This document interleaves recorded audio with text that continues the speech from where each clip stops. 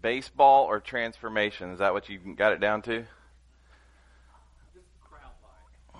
Yeah. If you can figure out that God is transforming us, or maybe He's already transforming us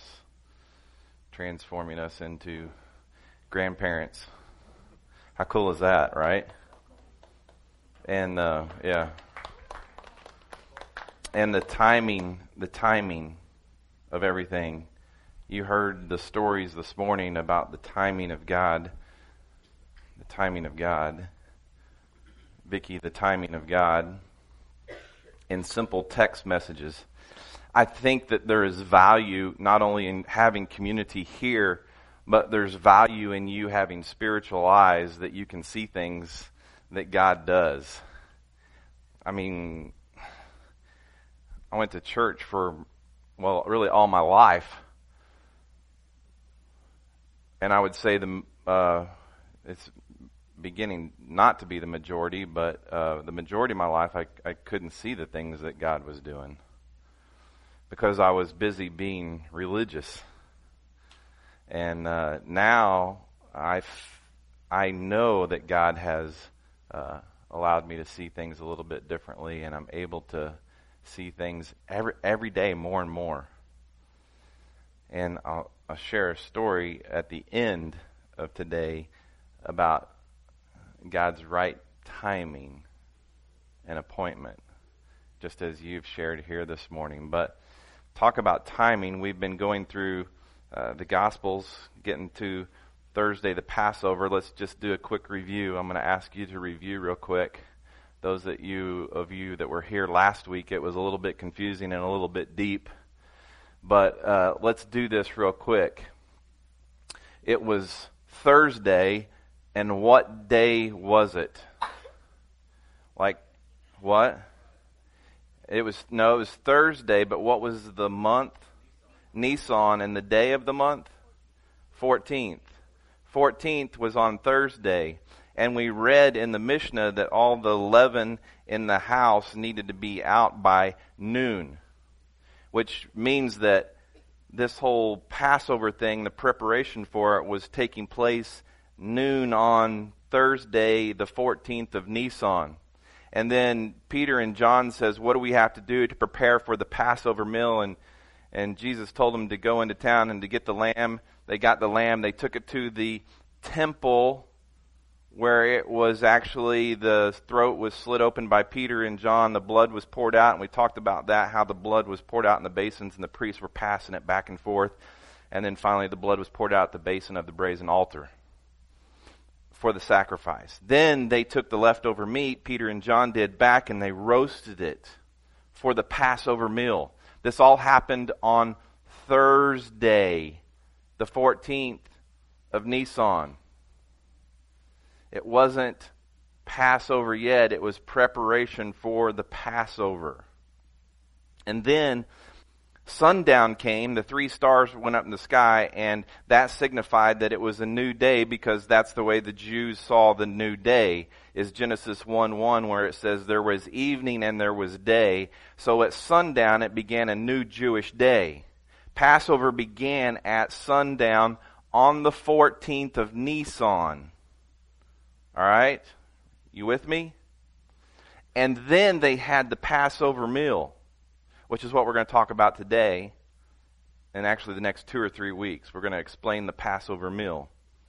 Then Jesus walked out of the upper room, walked down this path to Gethsemane, and he's asking his disciples to pray with him. And then he ends up in Caiaphas' house, and then he ends up before Pilate, and he's tried. All on Thursday night. Thursday night, the Passover began. This is still the 14th of Nisan. The new day comes, now the 15th of Nisan. It's Friday. It's Friday. Still the Passover. And Jesus is crucified at what time? Anybody know? Says it specifically. 9 a.m. He's crucified. We'll talk about the sacrifice that was actually made on that same day. But last week I said where the Jews tie the Passover and the Feast of the Unleavened Bread, which is like 7 days together, makes it 8 days. They're actually two separate events. Two separate events. All right, so we're on the Passover on Friday. He is crucified at 9. He dies at what time? 3 o'clock. Dies at 3 o'clock. He's on the cross for 6 hours. He is buried and placed in the tomb before sundown on Friday. All right? He's placed in the tomb before sundown on Friday. So he's in the grave part of one day. One day. He's in the grave sundown to sundown on Saturday. All day Saturday. That's 2 days. 2 days. Once sundown on Saturday hits, then now it's like into Sunday for the Jewish day. Jesus is in the tomb 3 days. Not 3 complete days, but 3 days. And Jesus says, after 3 days, I will rise again. If you look for the 72-hour thing, like he's in there 72 hours, then that contradicts him saying, I'll rise again after the 3rd day. So he's in the tomb 3 days, and he rises on Sunday before sun up. Sun up. It's critical that you know that timeline. Why? Because God's timing is perfect. And all throughout Scripture, it lines up perfectly with prophecy about what's going to happen. With the different feasts, there's 7 feasts that the Jews practice, but Jesus fulfills 3 of these feasts on that one weekend. You're going to see it right here this morning. Now, I say all that so that we can lay out what it actually looks like for the Passover meal. But watch this. Let me turn first to Leviticus 23. And this is the only passage of Scripture that I'm going to look at today. I know that sounds weird, but watch this. Verse 4. These are the Lord's appointed times. Don't tell me that God doesn't have appointed times. That he sends messages at the right time. He says, the sacred assemblies you are to proclaim at their appointed times. The Passover to the Lord comes in the first month, which is Nisan, at twilight on the 14th day of the month. The festival of the unleavened bread to the Lord is on the 15th day of the same month. There it says it's 2 different events. The Passover happens on the 14th. The Feast of the Unleavened Bread starts on the 15th. It says, for 7 days you must eat unleavened bread. So now you're talking, when you combine the Passover and the Feast of the Unleavened Bread, it's an 8-day festival. On the first day you are to hold a sacred assembly. You are not to do any daily work. Talking about the first day of the Feast of Unleavened Bread. You are to present a fire offering to the Lord for 7 days. On the 7th day there will be a sacred assembly. Do not do any daily work. The Lord spoke to Moses, speak to the Israelites and tell them, when you enter the land I am giving you and reap its harvest, you are to bring the first sheaf of your harvest to the priest. Watch this. He will present the sheaf before the Lord so that you may be accepted. The priest is to present it on the day after the Sabbath. What day did the Sabbath fall on for the Jews? Saturday. So on Sunday, the priest was to present the sacrifice. What day did Jesus raise from the grave? Sunday, the day after the Sabbath. He talks about the Passover. He talks about the Feast of the Unleavened Bread. Unleavened meaning there was no leaven in it. And at that time, representing sin, there was no sin in Christ. And then the Feast of the First Fruits. Jesus was the sacrifice. He accomplished 3 of the different feast festivals all in that crucifixion week. Now, you sit here and you go, for the Jews, the Passover is significant. It's important. I will struggle with teaching today because I'm a Gentile. I'm not a Jew. If you're not a Jew, then you're a Gentile. And I'll struggle with it because I don't understand. I study Jewish practices. I've studied the Passover, but I don't do this on a regular basis, so I have to study it to know what I'm talking about. But this is a significant event for them because it talks about, we've said this over and over the last few weeks, the Passover, when the Jews were taken into captivity by the Egyptians for years and made slaves, that the Lord actually freed them through the process of the Passover. And so now they are to remember it as a significant event. And we just read last week that he says, this is a permanent remembrance. In other words, Jesus said to his disciples, this is the last time I'm going to do this with you until I return. Jesus is going to return at some point in the future, and he will again observe the Passover. He will observe the Passover again in the future because God said this is a permanent remembrance. But for us as Gentiles, it wasn't our people that were slaves in Egypt. But for me, why is it important? Because of the timing of the sacrifice. God's appointed time. It absolutely tells me that Jesus Christ is the Messiah, that he's the Savior. It affirms throughout Scripture as we sit here and read and we look through this Passover meal.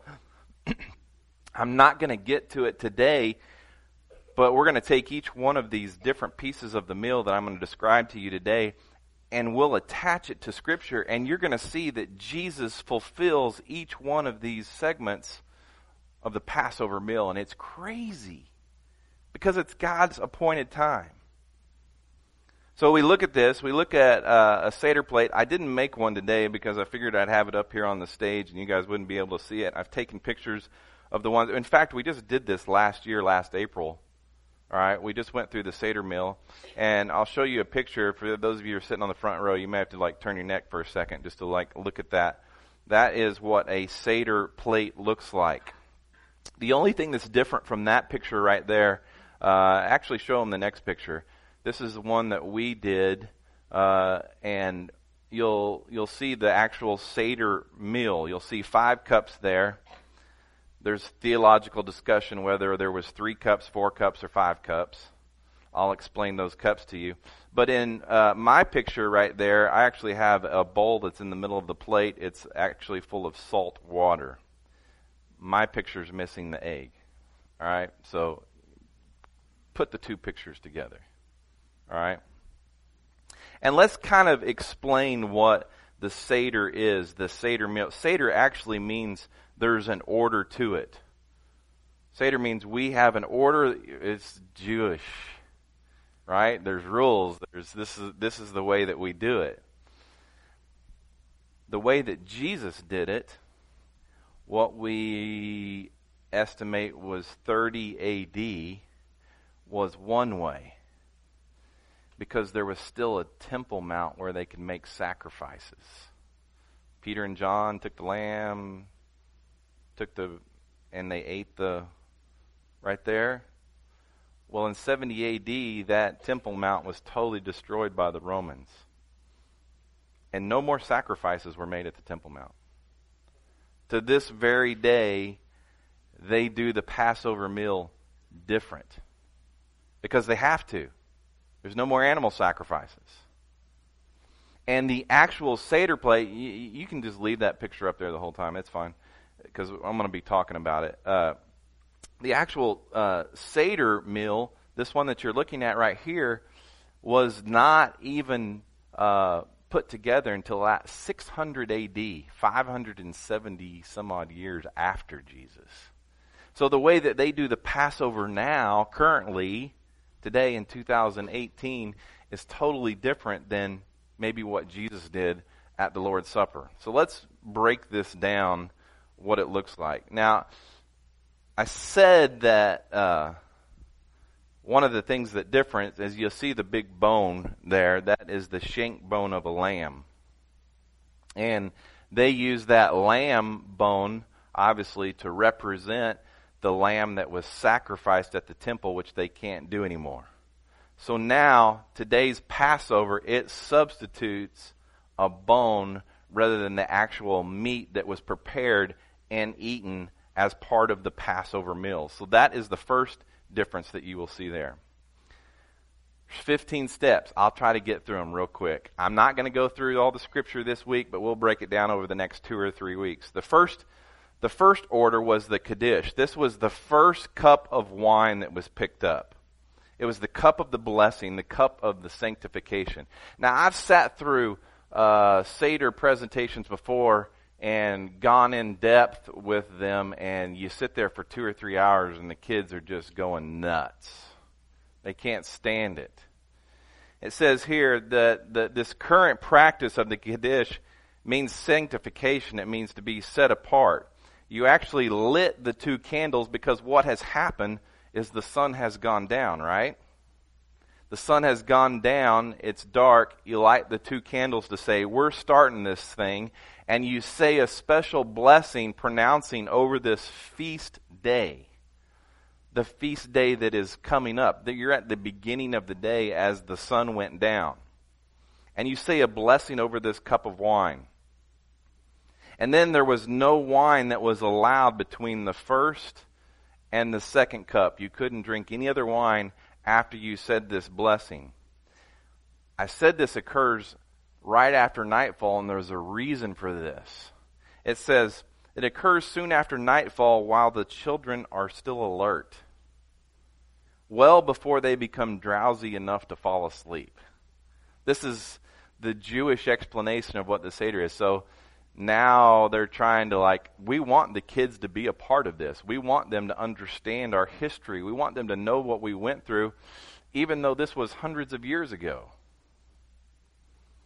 And the second one is the erhatz. You have that bowl that's right in the middle, and it's literally, it's not that bowl that's in the middle, it's the bowl that's on the side. You would dip your fingers in there, and that was symbolizing that you were washing your hands.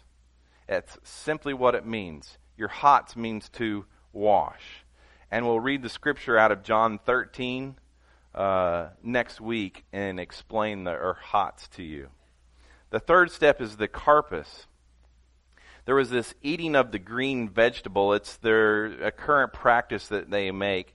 Typically, it was the parsley that was on there, and they would take that parsley and they would dip it in the salt water, and they would lift it up and it would drip. Anybody know why you use parsley? Because it symbolized the hyssop. Anybody know what the hyssop is?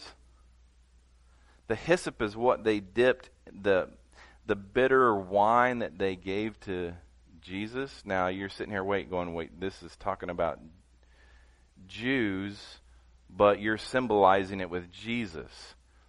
I'm telling you, everything about this thing matches up with Jesus.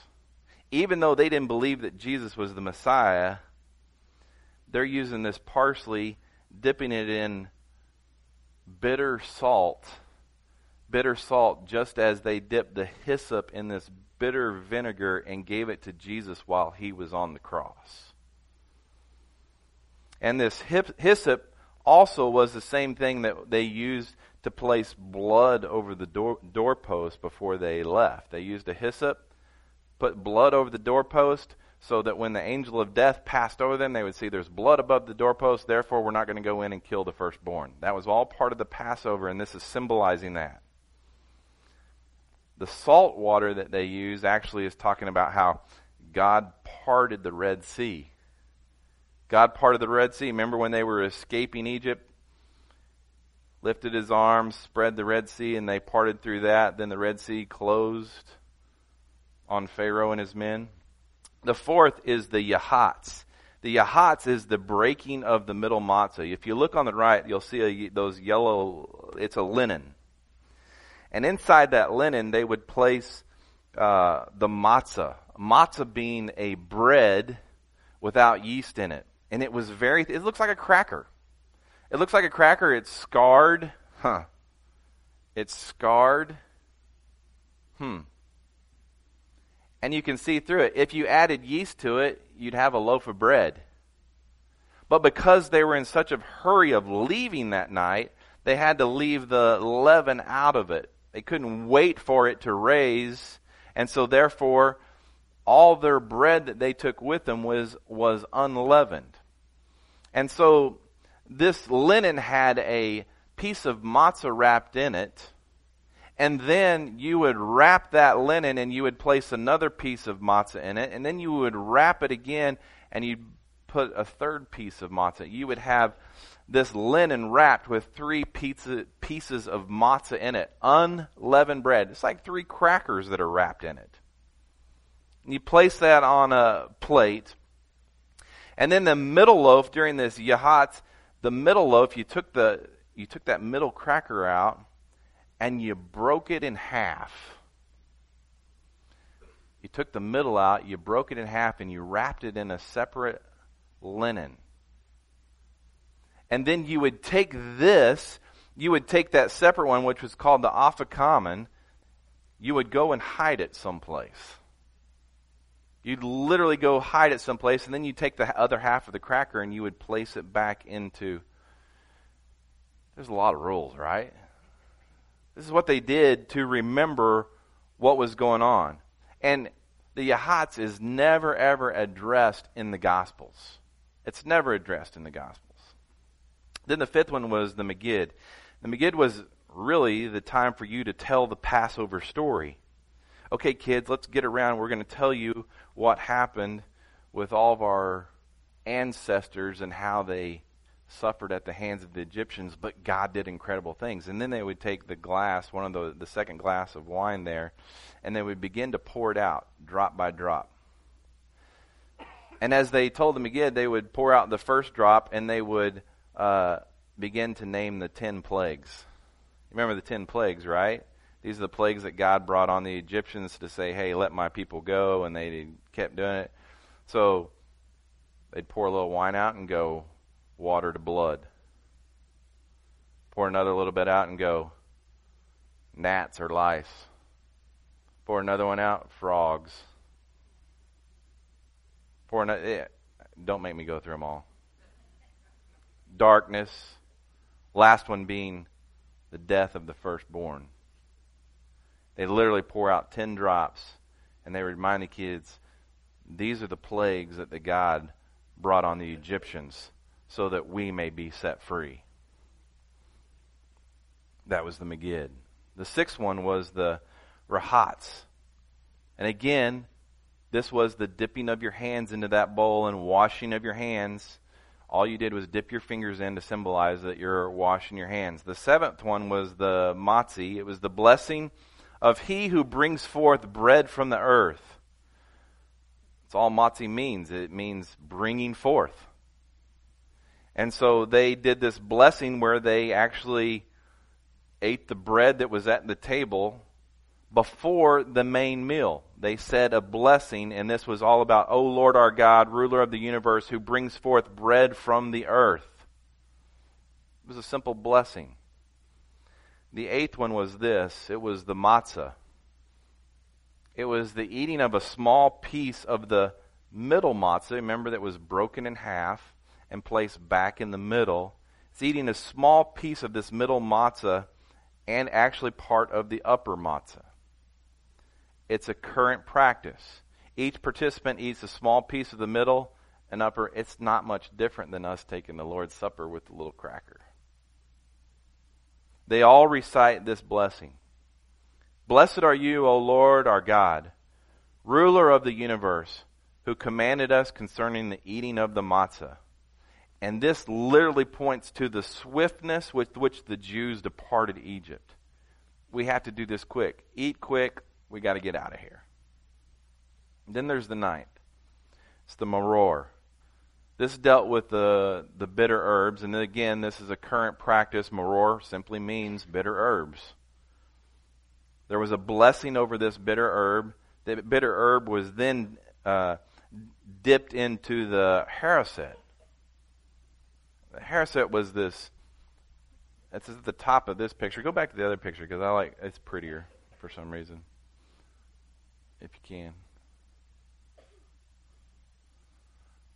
It's the 7 o'clock one. This is the haroset. It's basically made up of apples, cinnamon, sugar, a little bit of wine. It's made with a gray root, so it's kind of grayish. But they would literally dip this bitter herb into this charoset, so you'd have something sweet, but at the same time you'd have a bitter herb. And the bitter herb was very fresh because they wanted that punch of the bitterness in there. They wanted you to remember the bitterness of this. And again, that's pretty much it was eaten without a blessing. But they wanted you to understand just the harshness of what they went through, plus the hurriedness.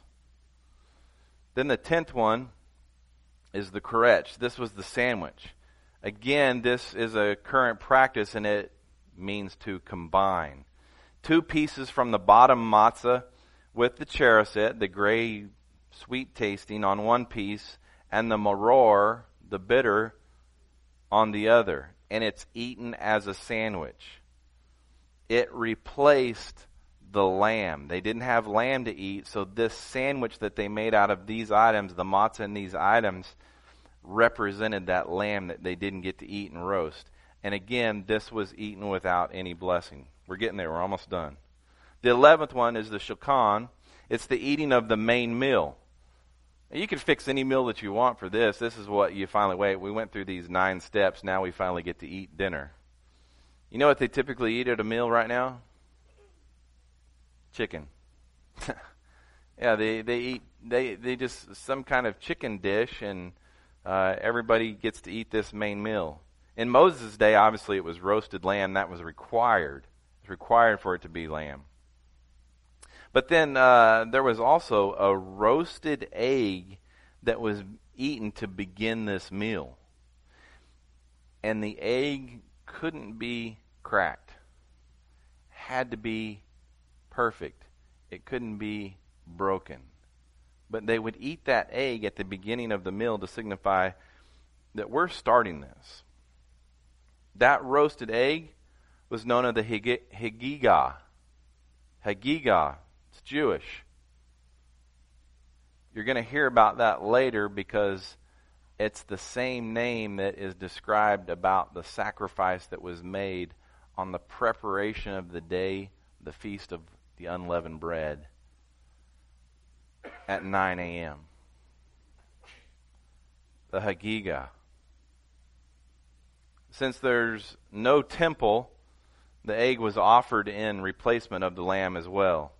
It is dipped in salt as the sacrifices were salted. And at this point, one is not to eat too much or to drink too much so they can enjoy the afkomen that's coming at the end. Again, we'll read passages, Luke 22 and so forth. The 12th one is the savun. It's the eating of the afkomen. Jesus institutes the Lord's Supper or the communion. This is actually where Jesus said, all right, take this bread, take this wine. It's a current practice, and it means hidden.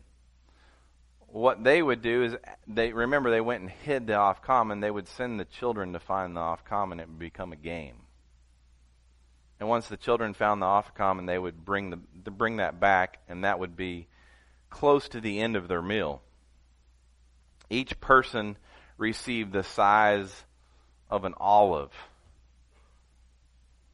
And at this point, with Jesus, Judas has already left. Judas is gone. So, here's the interesting thing about the afkomen and the matzah is you can think about that 3-compartment linen and how it represents the Trinity. But again, if we're talking Jewish, they're not thinking like that. Us as Gentiles, we think like that. You think about the Afkomen, it was hidden. It's kind of like the burial. And then it returned, and it was like the resurrection. And then, in conjunction with the third cup, Jesus rose on the third day. You can sit here and make all sorts of relations, and we will with Scripture over the next few weeks. Then the 13th is the Barak. Its grace is set over the third cup. It's the cup of, watch this, it's the cup of redemption. Jesus rose on the third day, and this third cup is the cup of redemption. To the unredeemed Jew, the cup points to the future redemption and the freedom of the Jews. And they don't ever see it. To this day, they still don't see it. And then we get to the last two, the Hallel. It's the singing. We talked about this a couple weeks ago. The Hallel, the singing of the Psalms 113 through 118. This is sung over the fourth cup. They sing the Hallel, which takes a while to do those 6 chapters of Psalms. And they drink the fourth cup. Then there's a 15th cup. It's called the Nertzah. Nertzah means accepted. This is probably a more current edition in the Passover meal than it was in the previous meals. Someone states that God is pleased with how the Seder was performed. The Jews say, yep, God enjoyed that one.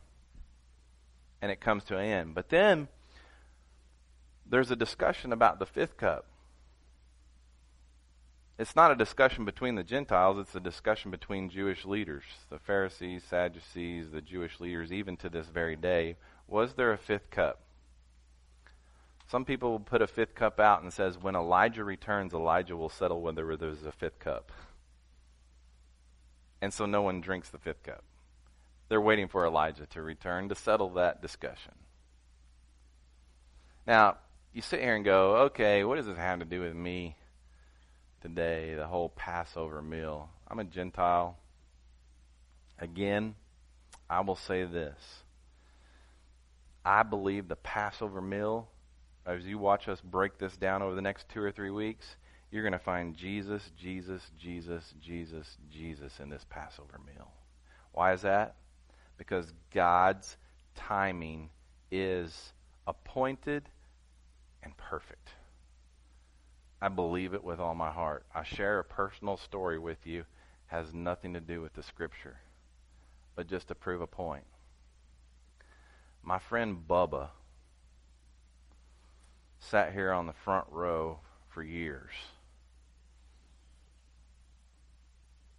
I hung out with Bubba on Sunday, Monday, Tuesday. Micah and I went to dinner with him, and Wednesday he was at the Tyners hanging out with the students, and we were talking about coins because he was a coin collector.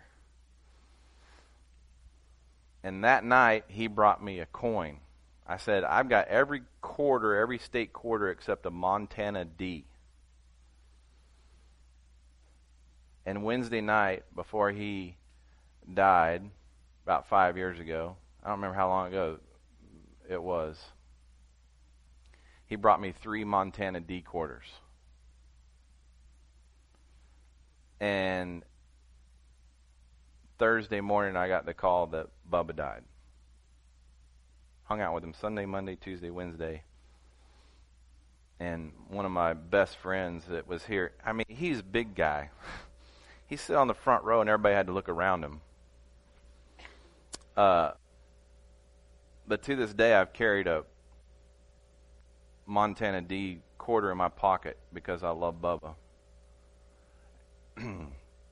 And Memorial Day weekend, I went to see Solo with Corey. We have our family got the movie pass, so we go see movies all the time. It's a great deal there. Movie Pass. No plug, no promo. But we get to go see movies. So I'm sitting there in Solo in the middle of the movie. I reach in my pocket, I pull my hand out, and I hear that quarter hit. Ka-king, ka-king. And I'm like, I got to remember after this movie to get that quarter. You know, digging the dark theater or whatever. Movie ended, I walked out, totally forgot about it. Got home, like, oh man, my Bubba quarter's gone. I should go back up to the theater. I just need to go to another movie and go in there and check. Friday, Michelle and I went to see another movie. It's like 3 or 4 days later. I'm going to go down and screen 4 real quick before this movie starts. There's already a Solo still playing. It's in the middle of the movie. I go and I find this seat where I was sitting, and I did the gross thing, open thing, got on my hands and knees and looked under there trying to find, it's gross and Trish out here. There's popcorn everywhere. No quarter. It's like, man, at least I looked for it.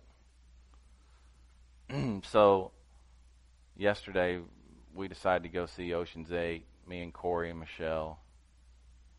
Movies are free now because of Movie Pass. We were standing there, pick your seat, it's reserved seats. It's a pretty full theater, probably about 80% full. Just pick these 3 right here, this close. Get our tickets. Corey diligently passes out, where everybody's going to sit, hands me a ticket. I go in, they take my ticket. You're in Theater 4. Oh, Theater 4. That's where I lost my Bubba quarter. I was getting a little excited. Maybe I can go look one more time. What's my ticket? The exact same seat that I was sitting in when I lost my quarter. C5. You realize there's like 12 screens there, right? I'm on the same screen, and Corey handed me a ticket, the same seat that we sat in like 2 weeks ago. Oh, I'm going to look one more time. Recline the chair, got on my hands and knees, turn on my flashlight, and no movie playing this time so I can look a little bit more. No quarter. No quarter. So we're sitting there, and I'm all right. I've kind of gotten over it now. It's like 2 weeks. Plus, I had another one of quarters with the quarters in as a backup. But I'm still thinking about it. And then I do the gross thing. I put my hand down in the side of the chair. Yep. Are you kidding me? Are you kidding me? That Bubba quarter was sitting right there on the rail. Same theater, same seat. 2 weeks later, here it is. You can't tell me that God doesn't have perfect timing. I believe it with all my heart. I think he made me wait 2 weeks, the day before this message, just to tell you that story. My God is real. Jesus is for real. He's all about timing. I can't explain it. I wish I could, but I believe it with all my heart. Father, I pray that you just make this whole thing that doesn't even make sense to us become real to us. That we can take what happened over 2,000 years ago, make sense of it for the right time and the right place right here in this very room. And you become real in here so that you do transform lives and we can still hang out together. Lord, that I'm not in the business of transforming lives, you are. And you'll do that through your word, through your spirit. I pray that you do that in this room, that you transform lives, and even that we may come to understand that transformation. May we walk in it. May we live in it. And I pray these things in Jesus' name. Amen.